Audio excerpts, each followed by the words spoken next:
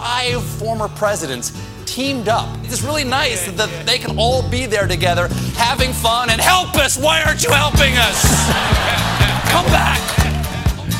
Yes, please. Well, I don't know why I came here tonight. I got the feeling that something ain't right. No, it ain't. I'm so scared in case I fall off my chair. And I'm wondering how I'll get down the stairs.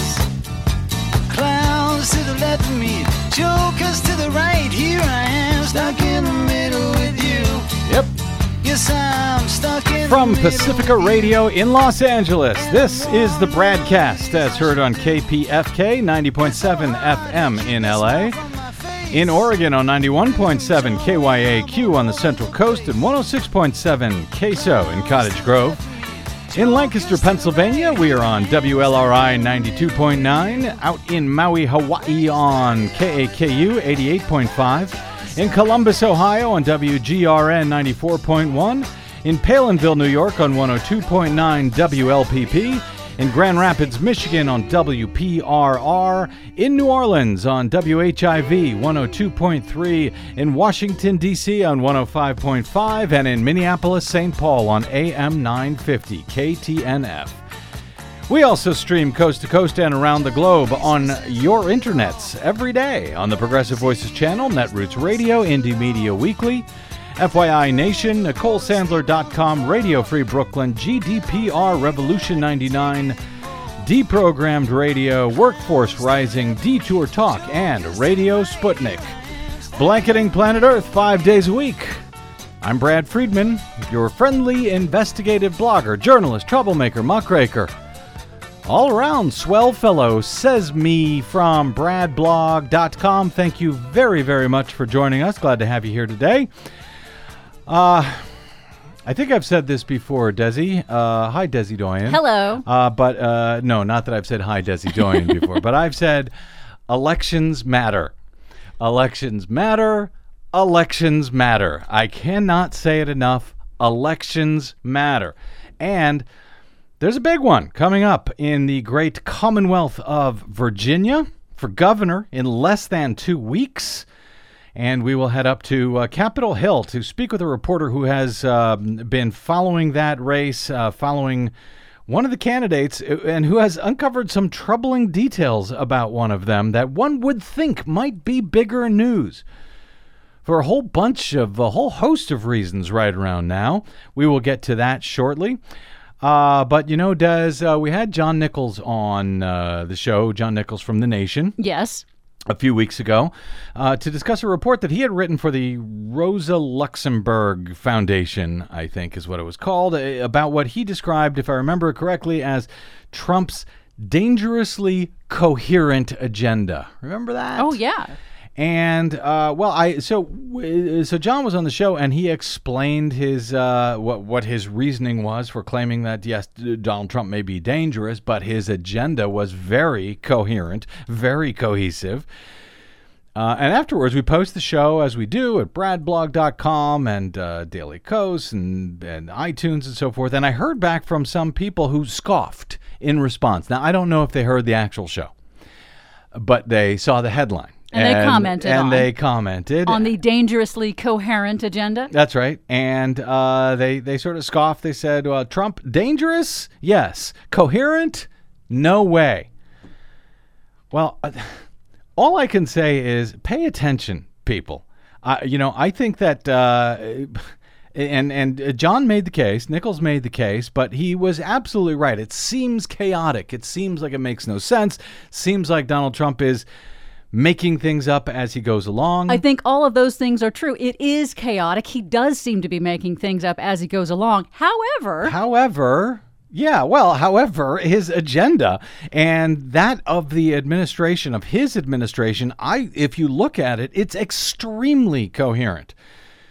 It is a classic, what I will call neo-Republican agenda. I won't call it conservative, as so many other folks in the media fall for that trap of calling it conservative. It's not conservative. There's nothing conservative at all about, increasing by billions of dollars what the federal government is going to have to outlay because you hate President Obama, so you canceled the the premium, the subsidies, the cost sharing reduction payments in the Affordable Care Act, which will take away health care from millions of people, but it will increase the federal deficit by billions of dollars. That is not conservative. So anyway, I won't use that word, at least when I can help it, to describe these guys. We'll call it neo-Republicans. And what they are doing is classic neo-Republican. It is basically George W. Bush's agenda, except with the smart, erudite, educated political artifice removed. Without all the pretty words Yes. and the nice pictures. I know. And of course, it's ironic that I'm describing George W. Bush as educated, but that's what it is. Removing all of that, you have the exact same agenda. It is everything, frankly, that a wingnut could want, period. It is right-wing corporatism, period. It is religious right dogma, period. It's just, that's what it is from top to bottom. Never mind all the noise, all the tweets, all the fights.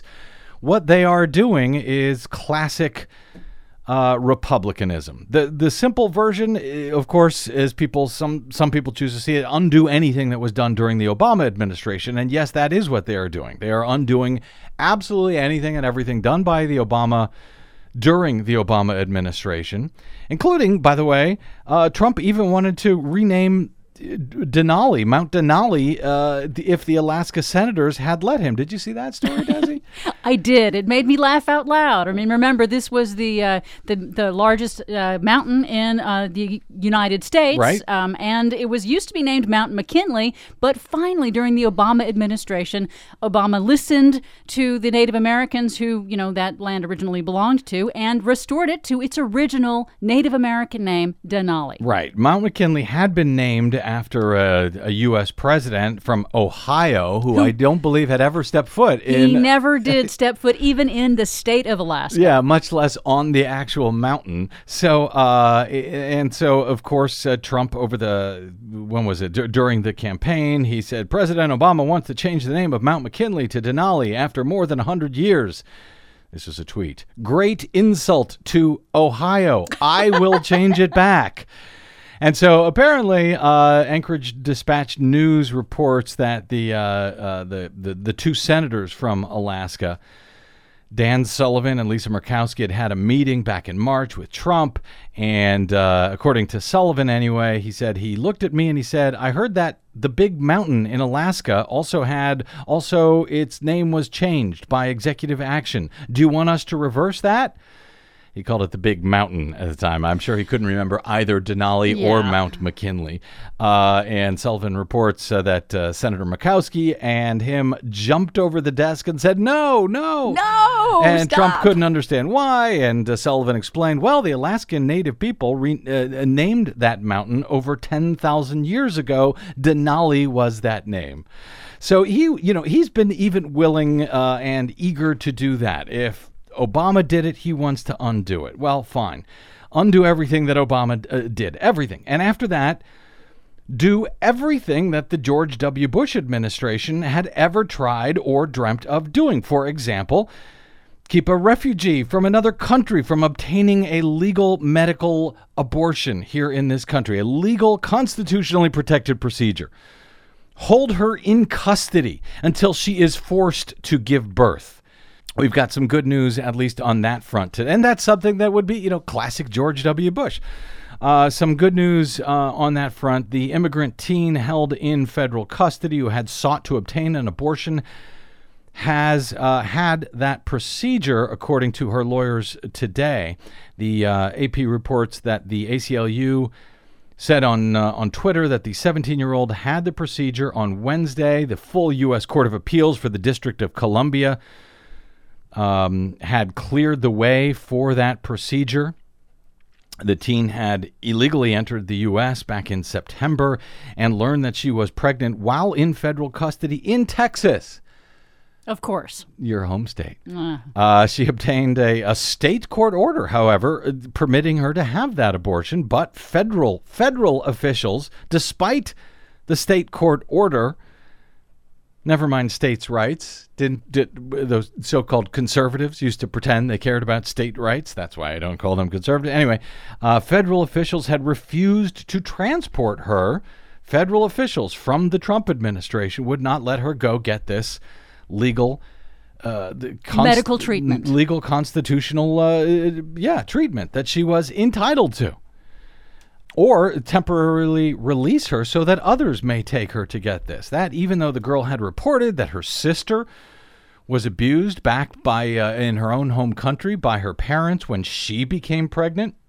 So federal officials, Trump officials, were hoping to send that girl home to that family to deal with this pregnancy or otherwise force her to give birth. Do everything, use law enforcement to actually prevent her from doing this, even though the court said, that she has every right to do so. So what Trump is doing, these are his officials, these are his agencies.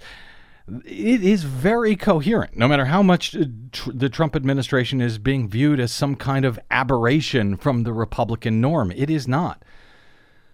That's what the Trump administration is doing. It is a totally coherent, if objectionable to progressives, agenda. Still dubious? Well, then there is this. There was a huge win late Tuesday night for Wall Street in Congress. Remember, hey, wasn't Trump the guy who pretended to be running against Wall Street? Unlike that big Wall Street shill, Hillary Clinton? Boy, I got to tell you, the folks who fell for that should feel even more like suckers and chumps and rubes and patsies today.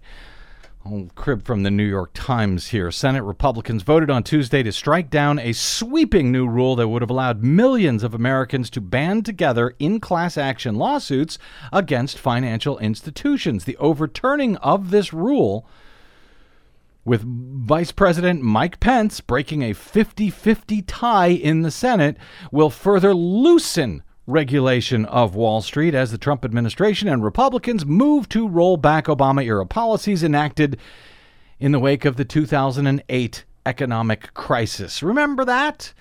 That banking meltdown precipitated by fraudulent home mortgage schemes by the big banks, by Wall Street, that brought the world banking structure to its knees, brought the economy to its knees. Remember that? Well, the things that were put in place to try to prevent that from happening again in the future, that is what Donald Trump and the Republican Party are doing everything they can to unwind. By defeating the rule, the Times reports, Republicans are dismantling a major effort by the Consumer Financial Protection Bureau, the watchdog, the CFPB, that was created by Congress in the aftermath of that mortgage mess. This rule was 5 years in the making, apparently, and it would have dealt a blow to financial firms over their questionable business practices, allowing people to sue them for those practices. For decades, credit card companies and banks have inserted arbitration clauses into the fine print of financial contracts to circumvent the courts, bar people from pooling their resources in class action suits. By forcing people into private arbitration, the clauses effectively take away one of the very few tools that individuals have to fight predatory and deceptive business practices. Arbitration clauses have derailed claims of financial gouging and discrimination in everything from car sales to unfair banking fees. The new rule had been written by that newly formed Consumer Bureau, the CFPB, which was set to and it was set to take effect in 2019. It would have restored the right of individuals to sue in court. Those individuals who signed contracts either didn't read the fine print on those contracts or, read it and had no choice, had nowhere else to go. You want a credit card? You want a loan? A loan, whatever it is, yeah. Financial firms and their Republican allies in Congress in recent months have been mobilizing to defeat this rule that was put in place after 5 years of study. But under the Congressional Review Act, Republicans had roughly 60 legislative days to overturn that rule. The House had passed its own resolution to do that in July. It was a little bit harder to get through the Senate. Leading up to the vote, Senator Lindsey Graham of South Carolina, he had sponsored legislation to protect military members from being forced into arbitration. He said he would not support a repeal of the rule. So good for him, because he voted against this. He and John Kennedy of Louisiana were the only Republicans to vote against it. All the Democrats voted against it, but for all the complaints from guys like Bob Corker and Jeff Flake and John McCain, etc., all of those guys, they all voted for it. They all voted to take away your right to sue when you get screwed by Wall Street. By deceptive and predatory practices. They've basically given immunity to the banks. Right. That's right. And now Trump is expected to sign this legislation. So looking to head off repeal, Democrats and consumer advocates had branded the effort as a gift to financial institutions like Wells Fargo and like Equifax. Remember when Equifax got hacked just weeks ago? Oh, yeah. Actually, it was months ago they got hacked, but we only learned about it weeks ago. And pretty much everyone in the United States had their personal information stolen via this hack. And if you wanted to find out if you had your information stolen, you had to sign an arbitration clause with agreeing Equifax. You would never sue Equifax for what they did to you. Right. So this rule would have made that sort of thing illegal, but, Republicans and, Donald Trump, who is totally going to clean up Wall Street. Democrats had argued that the rule, which Republicans have now voted to kill in both houses, was needed to protect the rights of vulnerable borrowers. It's just Orwellian, the language that they were using. Regulators. Well, no, that was actually Democrats. That was Democrats who were saying, to protect the right. I know, it's hard to keep track. It really is. Regulators and judges, including some Republican president appointed by Republican presidents, by the way, have backed this position that this takes away the rights of vulnerable borrowers. Richard Cordray, the director of the CFPB, the Consumer Bureau, founded after the Republican meltdown of the world economy back in 2008, said tonight's vote is a giant setback for every consumer in the country. As a result, companies like Wells Fargo and Equifax remain free to break the law without fear of legal blowback from their customers. Draining the swamp of those Wall Street big bank swindlers. Am I right, President Trump? Got your veto pen ready? No? The Times reports that the measure now heads to President Trump, who is expected to sign it. In June, the Treasury Department, Trump's Treasury Department, had issued a report accusing the CFPB of regulatory overreach by putting this rule in place and calling for Trump to have the right to remove its director. They wanted to give the right to the president to just fire the director of the entire agency. This week, the Treasury Department weighed in directly on the arbitration rule, I believe for the first time, warning that the regulation could unleash frivolous lawsuits costing financial firms some $500 million in legal fees alone. After that report came out, Cordray, who heads up the CFPB, the Consumer Bureau, sent a letter to Treasury Secretary Steve Mnuchin expressing surprise at the report, noting that during his agency's work on arbitration, remember they have been working on this rule for 5 years, that they're just, boom, unwinding. During all of those years, the Treasury, quote, raised no issues or concerns with the Bureau about it. Not until this week. Cordray's tenure is ending, by the way, at the Bureau. He is expected to step down soon to run for governor in Ohio. He was appointed by Obama back in 2012 to a 5-year term. So that was his term was ending in any event, and now he's going to be probably running for governor in Ohio. And then Trump will be free to install his own appointee to head up the Consumer Bureau. How do you think that's going to work out? The Time notes that the move is expected to defang what had been one of the financial industry's most aggressive regulators, the CFPB. And they weren't all that aggressive, by the way, but they were all we had after the last time these very same folks had melted down the world economy. The rule was the first major check on arbitration since the Supreme Court back in 2011 and 2013 had allowed this sort of arbitration requirement to happen.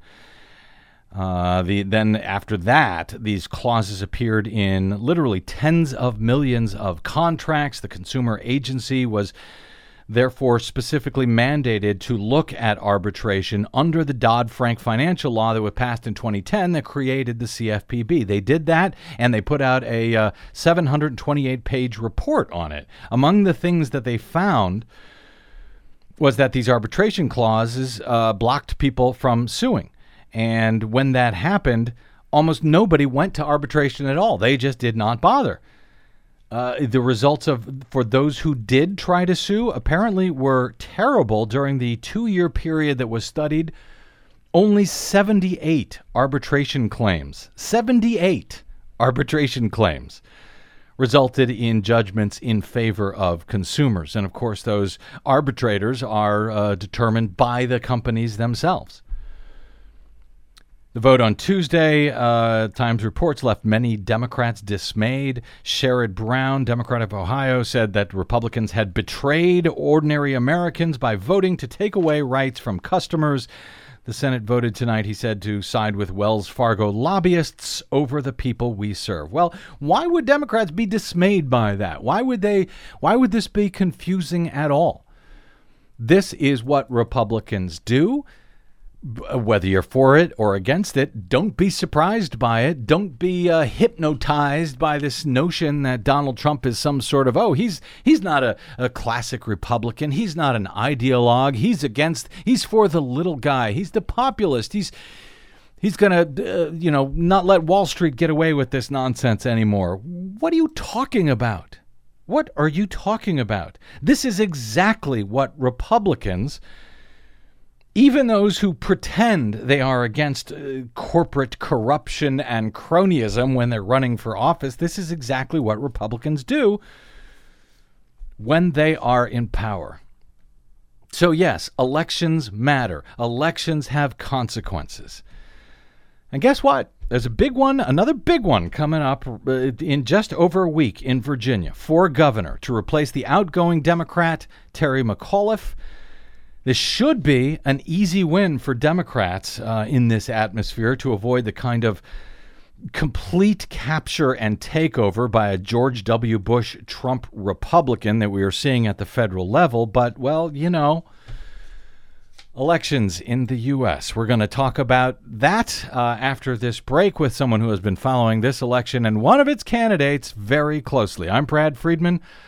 This is the BradCast.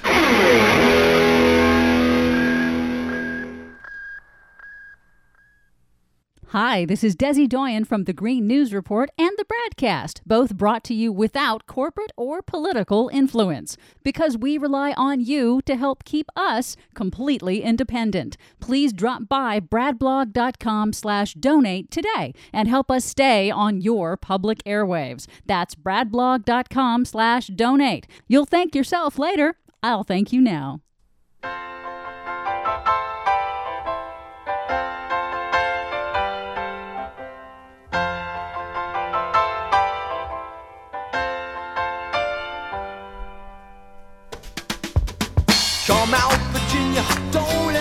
Yes, don't make us wait. Welcome back to the BradCast. I'm Brad Friedman from BradBlog.com. Don't make us wait, Virginia. Come out this year. You've got an election coming up in just over a week at this point. Yes, elections matter. And with all of the political sturm and drang in Washington, D.C. of late, and what will and won't be the consequences of the 2018 midterm congressional elections, it's easy to lose sight of the fact that there is a big election coming up in just over a week in the state, the Commonwealth, I should say, of Virginia for governor. In an atmosphere where Republican takeovers of gubernatorial mansions across the country has coincided of late with very hard shifts to the political right, Just take a look at Wisconsin, North Carolina, or any number of such states. The race for governor in Virginia takes on even more importance for progressives hoping to stem the tide of the utterly corrupt Trumpian republicanism, which, as it turns out, tracks very closely with classic George W. Bush republicanism. That, despite Trump's pretense before being named the winner of last year's presidential election, that he had some intention to drain the swamp of establishment republicanism. Virginia's gubernatorial elections are held in off years following presidential elections and are thus often regarded as bellwethers for the next year's midterm elections and a response to the current White House occupant. The Commonwealth's current outgoing governor is Terry McAuliffe. He is a close friend of the Clinton family and a former chair of the DNC. Running to take his place is Virginia's current lieutenant governor, Ralph Northam, against former Republican National Committee chair and close friend and advisor to the Bush family, Ed Gillespie. Northam has been the favorite, but the polls, just a bit over a week out from that November 7th race, are reportedly tightening. According to the Virginian Pilot, Democrat Ralph Northam's lead over Republican Ed Gillespie in Virginia's gubernatorial election appears to be shrinking. And the race is statistically too close to call, according to a poll released last week. Christopher Newport University's Wason Center for Public Policy's poll found that Northam, Virginia's lieutenant governor, was favored by 48%. Gillespie, a communications consultant and longtime GOP activist, is favored by 44%. And the Libertarian candidate, Cliff Hyra, an attorney, is favored by 3%, with 5% of the likely voters still undecided or would not say. That 4% point difference between Gillespie and Northam is within the poll's margin of error of plus or minus 4.2%, meaning the race essentially at this point is too close to call, as candidates are reportedly bombarding the airwaves with television ads in Virginia. The survey from Wason is the third in a series of tracking polls ahead of the election. In two of the Wason Center polls conducted in late September and early October, Northam led Gillespie by 6 or more percentage points.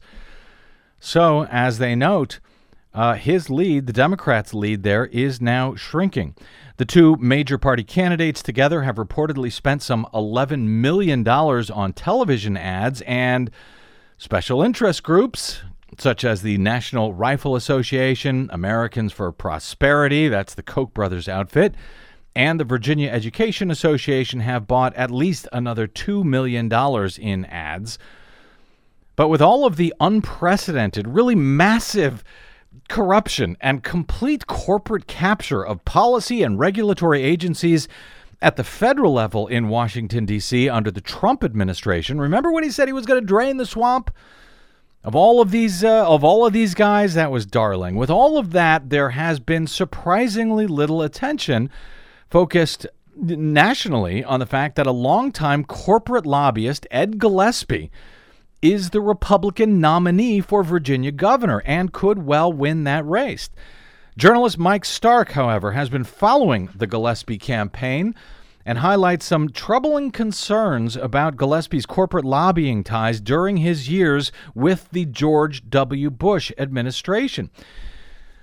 Stark writes this week that Ed Gillespie, the Republican nominee for governor in Virginia, avoids the word lobbyist while on the campaign trail. Instead, he employs euphemisms like, quote, "when I was in government relations," or "when I did public policy work." That's what he uses when he talks about his shilling for big banks, for big tobacco, for big energy, for big pharma. Gillespie's doublespeak, Stark writes, is a transparent attempt to obscure his actual history as a bona fide corporate lobbyist. But if Gillespie's work as a lobbyist embarrasses him enough to try to avoid talking about it, his work as White House counselor under George W. Bush is even worse. Stark says an examination of the White House visitor logs from during the Bush administration reveals several meetings that Gillespie took with former clients and colleagues from his previous work as a bona fide K Street lobbyist. What happened next, as they say, is disturbing. Joining us now to discuss his findings is Mike Stark. Mike is a reporter for ShareBlue, covering the Ed Gillespie campaign in Virginia. He has for a long time been covering Capitol Hill and driving officials nuts with the questions he asks on behalf of progressive outlets such as Stark Reports, Daily Kos, and Climate Activist. Mike Stark, welcome to the BradCast, sir. It's been a long time since we've talked. Hi, I'm at ShareBlue now, so I don't think we've talked since I took that job. No. It's been pretty fantastic. They've put me on the Gillespie campaign, and it's been a ride. Apparently it is, and you detailed some of that ride, and I want to talk about some of your reporting here, because it is, well, let's say troubling. You did some deep diving into those White House logs from 2007, and you found at least two different disturbing incidents that I want to ask you about. But you also mentioned via email, for those of us old enough to remember the Enron scandal, which haunted the George W. Bush administration in its early years, Gillespie used to be known around D.C. as Enron Ed. Really? Yeah, well, he's still known as Enron Ed. It's what his buddies called him.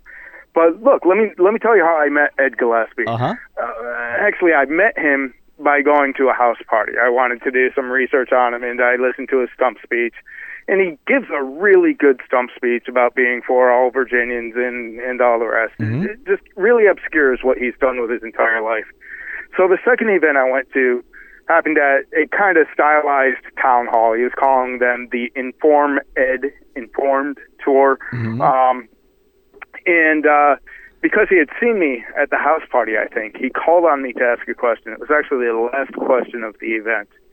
And I said to him, Mr. Gillespie, during the 1990s, it had emerged that Big Tobacco had been lying about what they knew about cancer, and they had been manipulating nicotine levels in cigarettes to keep people addicted, and they'd been using cartoons to market to children because that's where they saw profits growth. Mm-hmm. I went through the Internet Tobacco Library, and I noticed that you were one of their key staffers, one of their go-to staffers when you worked for Dick Armey on the Hill. And then when you left the Hill, you became one of their top lobbyists. Now, take me through the moral calculus it takes to accept a check from Big Tobacco, knowing all of that. And he provided a whole bunch of word salad that included a lot of words like government relations work or public policy work. He definitely did not like the word lobbyist, and that's how I know he doesn't like the word lobbyist. So this is a really, really slippery character, and I've been following him since then and calling him on various degrees of hypocrisy, but specific to the article you've brought up, you know, one of his former clients was Southern Energy. And I know because you do the Greencast at Brad Blog, I know you know who Southern Energy is. Oh, yeah. They're just one of the worst polluters in the United States, if not the world. Right. They paid Ed Gillespie's firm $720,000 for Ed to lobby for them against, you know, EPA regulations. Mm-hmm. They didn't want him. It would have cost them money to clean up their act, and they didn't want to do it. They'd rather kill people with their pollution.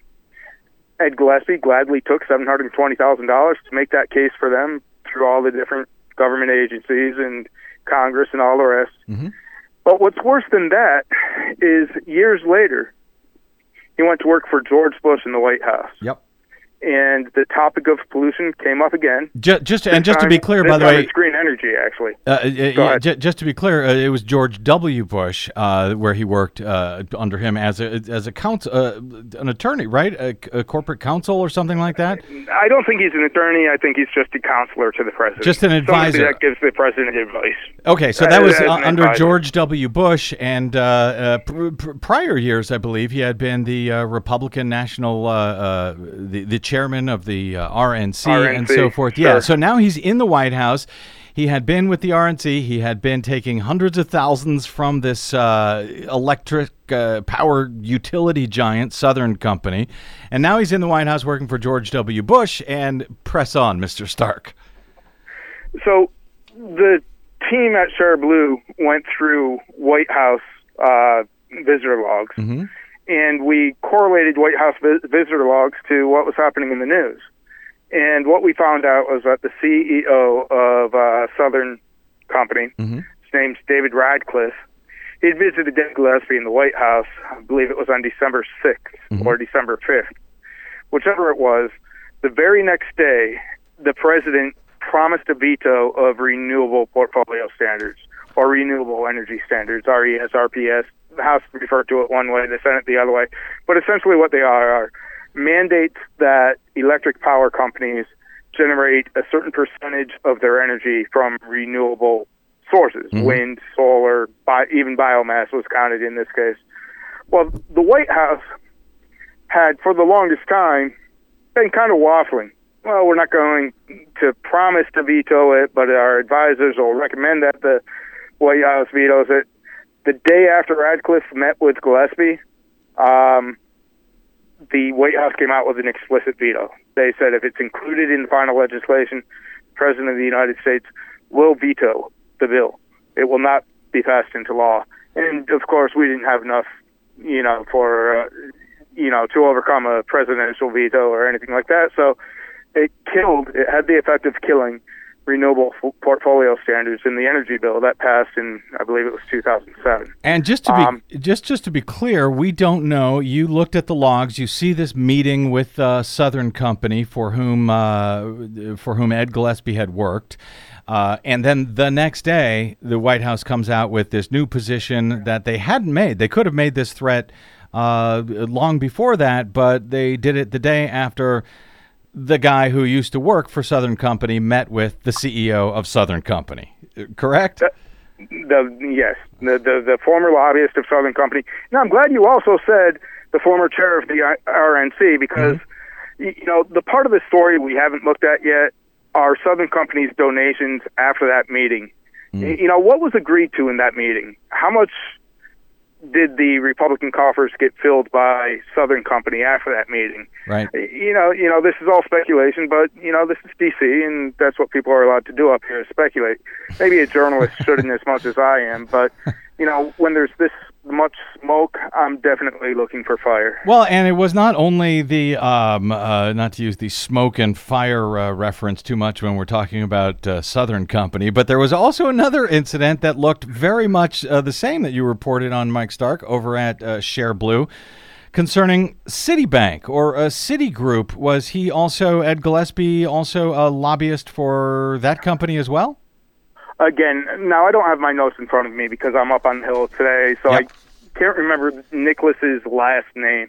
But he was a lobbyist for Citigroup, and the day after he met with Ed Gillespie, they came out with a deal that essentially had the effect of preventing folks that had bought securities. If you remember the housing crisis, there were a whole bunch of mortgages packed into one bundle and then sold to investors, with the assurance that the mortgages were sound, that people were paying the bills, and that they would remain sound, and you could expect a certain return on that investment. Well, it turns out there were a bunch of bad mortgages packed into these investment vehicles. And what happened with the White House is they came out in support of a bill that protected the banks from being sued by the investors that had bought these things. But what they said it was doing was helping homeowners. And in the end, nary a homeowner was helped.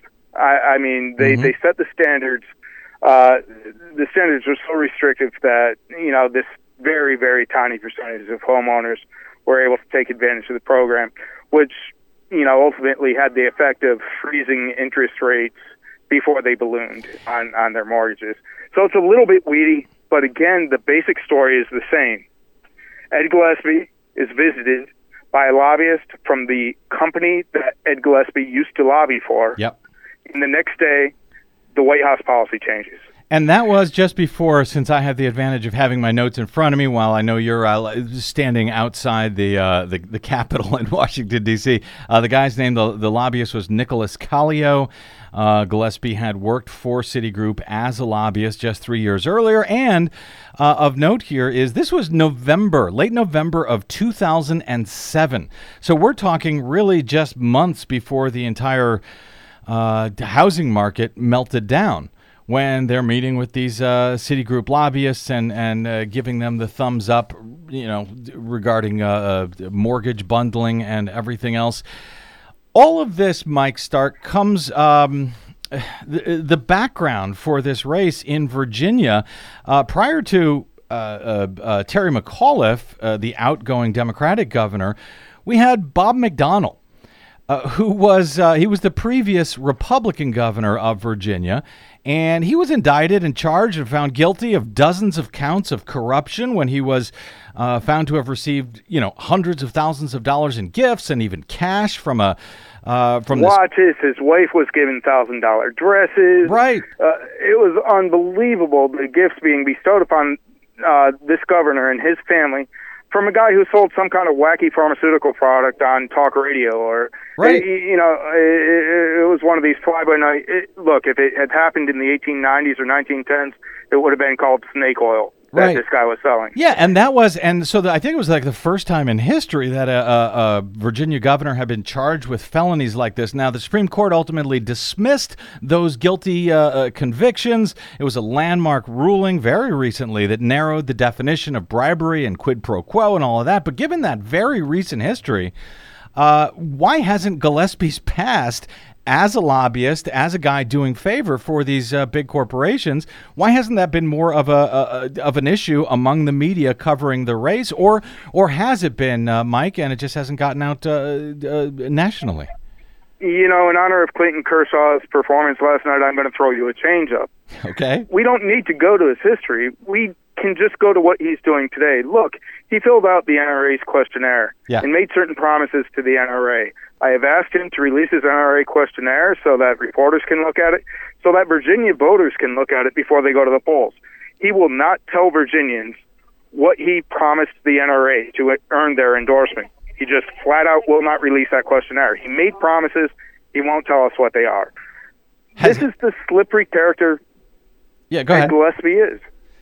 He's just a very slippery... Look, he's got this droopy dog demeanor that makes him very, very likable.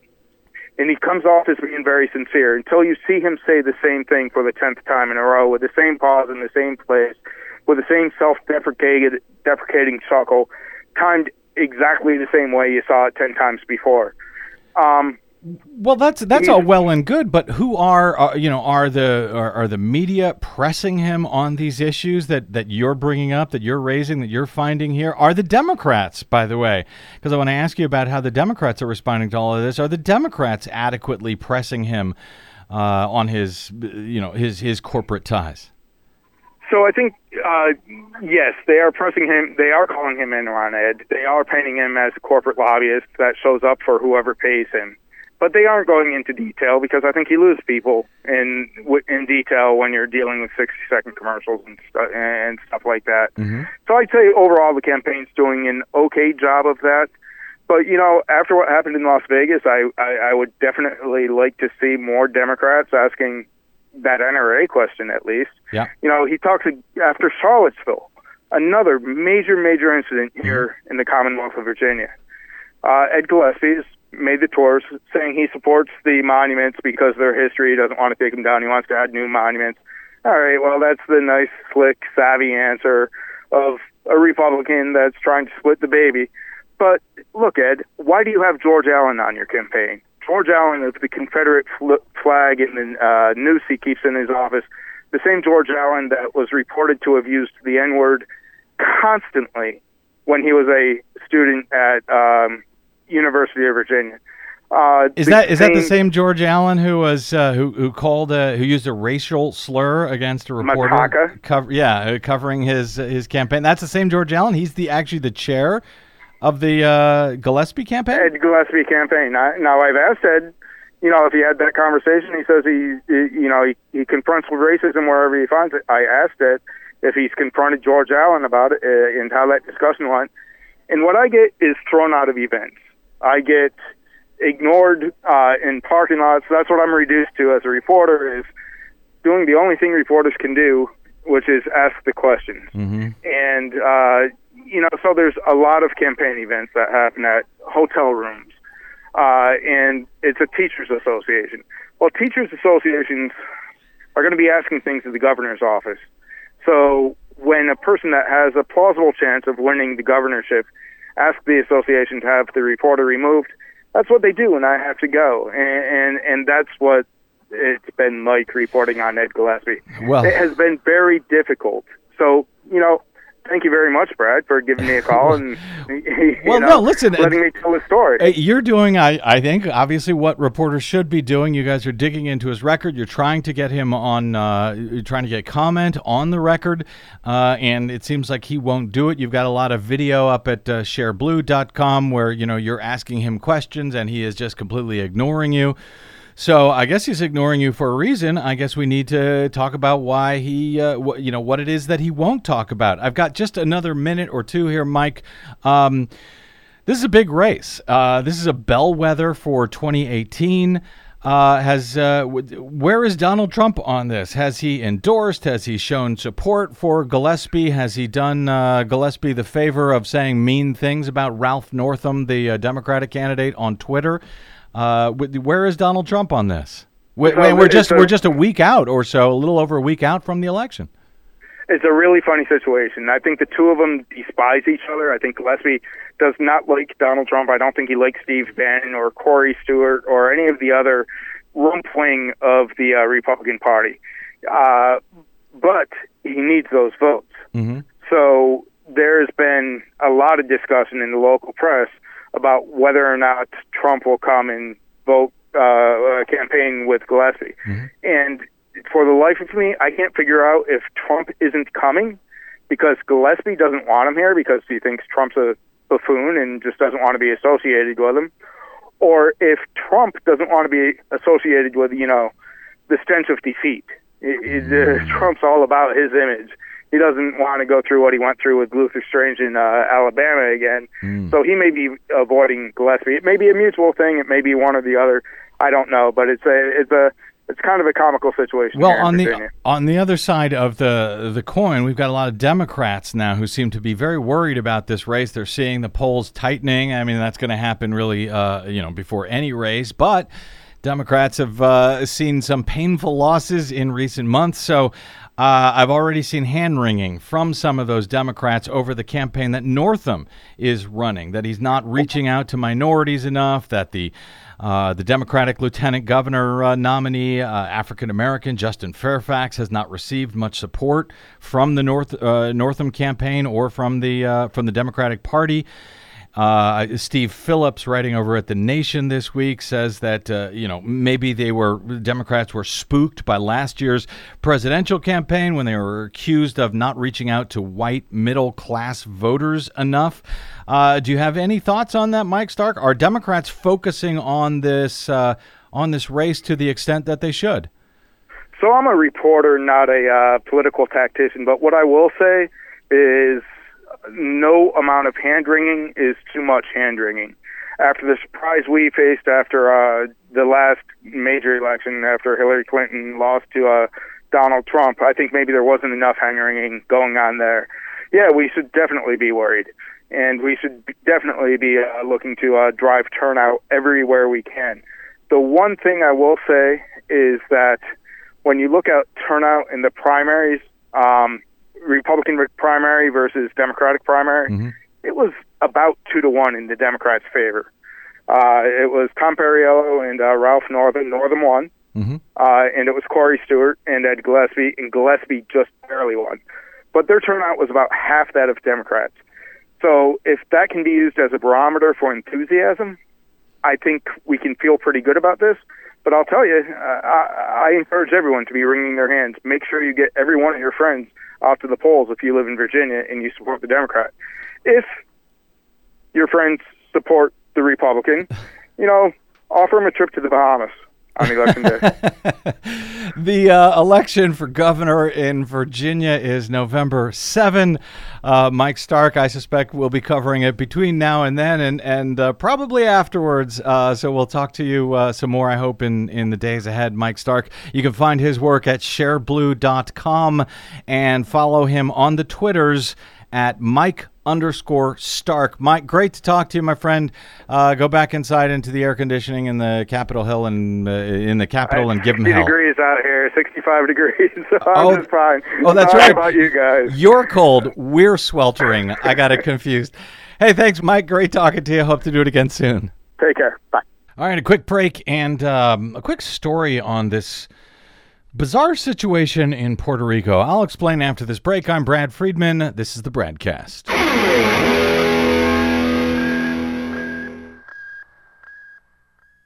Hey, this is Brad. If you haven't noticed by now, it's no easy feat finding facts, real facts, not alternative facts, over your public airwaves.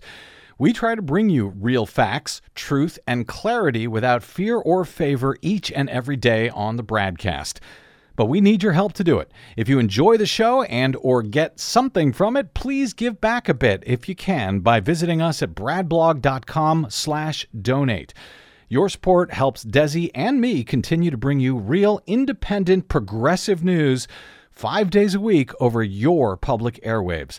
We simply can't do it without your help, and that help is needed more now than ever. Please stop by bradblog.com/donate today to make a one-time donation or, even better, automated monthly support. It'll take you about 60 seconds, and you can rest easy knowing that we'll be here every day making sense of it all, or at least trying to. That's bradblog.com/donate, and thanks. How bizarre! How bizarre! How bizarre! It is bizarre. Welcome back to the BradCast. Brad Friedman from bradblog.com. Very bizarre story, Desiree, on what's going on in Puerto Rico. This company, this whitefish company up in Montana has been given, a contract for $300,000? $300 million. I'm sorry, $300 million? $300 million for a 2-year-old, 2-person full-time employee company in Montana that is located in the hometown of Interior Secretary Ryan Zinke. And it's very strange because it does not seem to be, as far as we can tell, the federal government here that has hired this company that no one ever heard of, that had 2 employees, for $300 million to restore power somehow to the island of Puerto Rico, which is still out across something like 75% of the island. So we're everyone's trying to figure out what the hell is going on there. We're still trying to figure it out.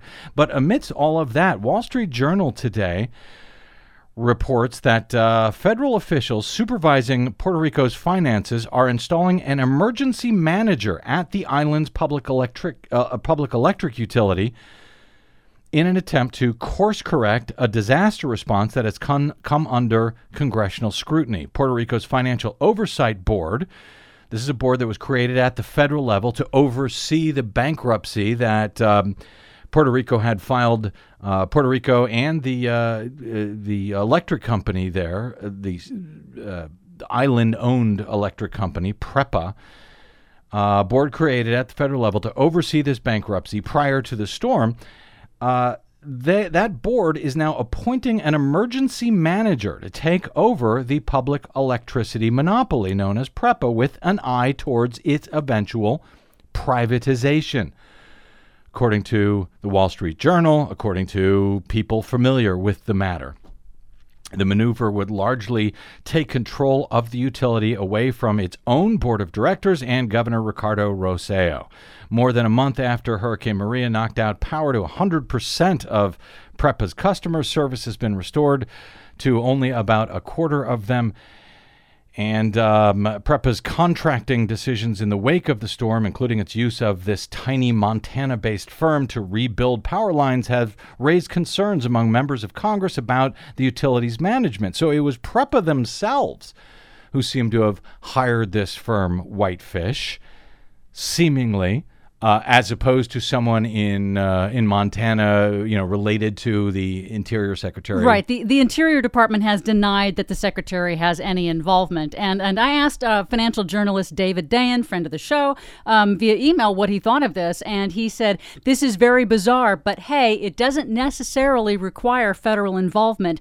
Government corruption, he said, doesn't need the federal government to occur. Well, that's right. I mean, that can occur anywhere. And we had Ramon Cruz, a former Puerto Rico power commissioner, on the show not long ago. He now serves as an advisor to the UN on climate issues and so forth. He talked about the corruption that was prevalent at this agency, at PREPA. So it's hard to figure out what is going on here, in truth. I reached out to Cruz for comment on this to try to get some idea what this is all about, this imposition of an emergency manager. Usually I would be against such a thing. Look up at what happened up in Flint, Michigan, when this was done. Exactly. But here, it's hard to know what to make of it. Ramon Cruz tells the BradCast that this decision is unfortunate. He said what Puerto Rico needs now is more transparency in the decision-making process about its future. Ideally, the decisions would be coordinated between the different agencies and would be good if it was done under the advice of a multi-stakeholder group. But right now, it's only being done by this board that is overseeing PREPA. And exactly. And nobody knows how this agreement came about. There hasn't been any public discussion about that. And one of the things that Dayan had also mentioned was nobody really knows where PREPA is getting the money to front to Whitefish to do this work. To Whitefish, right. Yeah, so there's a lot of questions going on with this. So there's the Whitefish thing going on, but then there's this other thing going on of the board who is overseeing PREPA who says we're bringing in someone who has no oversight whatsoever to run the entire kit and caboodle. With the point of eventually privatizing it. And that is the concern. Yes. And folks say, as a matter of fact, I think Cruz had said that, parts of it are probably going to have to be privatized. That's the right thing, but not for the entire thing to be privatized.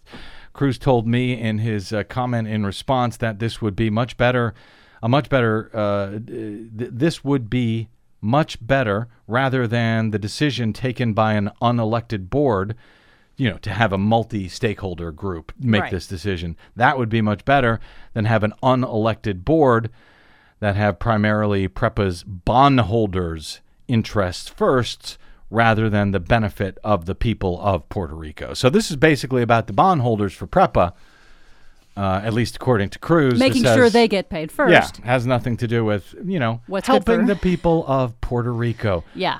Who still continue to struggle today. Well over a month now after Hurricane Maria made landfall, with some 75% of the island still without power. I can't even imagine what that must be like. All right, my thanks to our producer, Desi Doyen, to my guest today, Mike Stark of ShareBlue.com, and to you for spending a portion of your day or night with us. You can download this show or any other anytime for free at BradBlog.com. But my thanks, as ever, to those who stop by bradblog.com/donate to help us continue to try to do what we try to do every day over your public airwaves for as long as we can. Yes, these are your public airwaves. Just the way PREPA is the public utility down, it used to be in any event, down in Puerto Rico. You can drop me email. I'm bradcast@bradblog.com. On the Facebooks and the Twitters, I am simply the Brad Blog. Did I mention bradblog.com/donate? Yes. Good. All right. Until we meet again, I'm Brad Friedman. Good luck, world.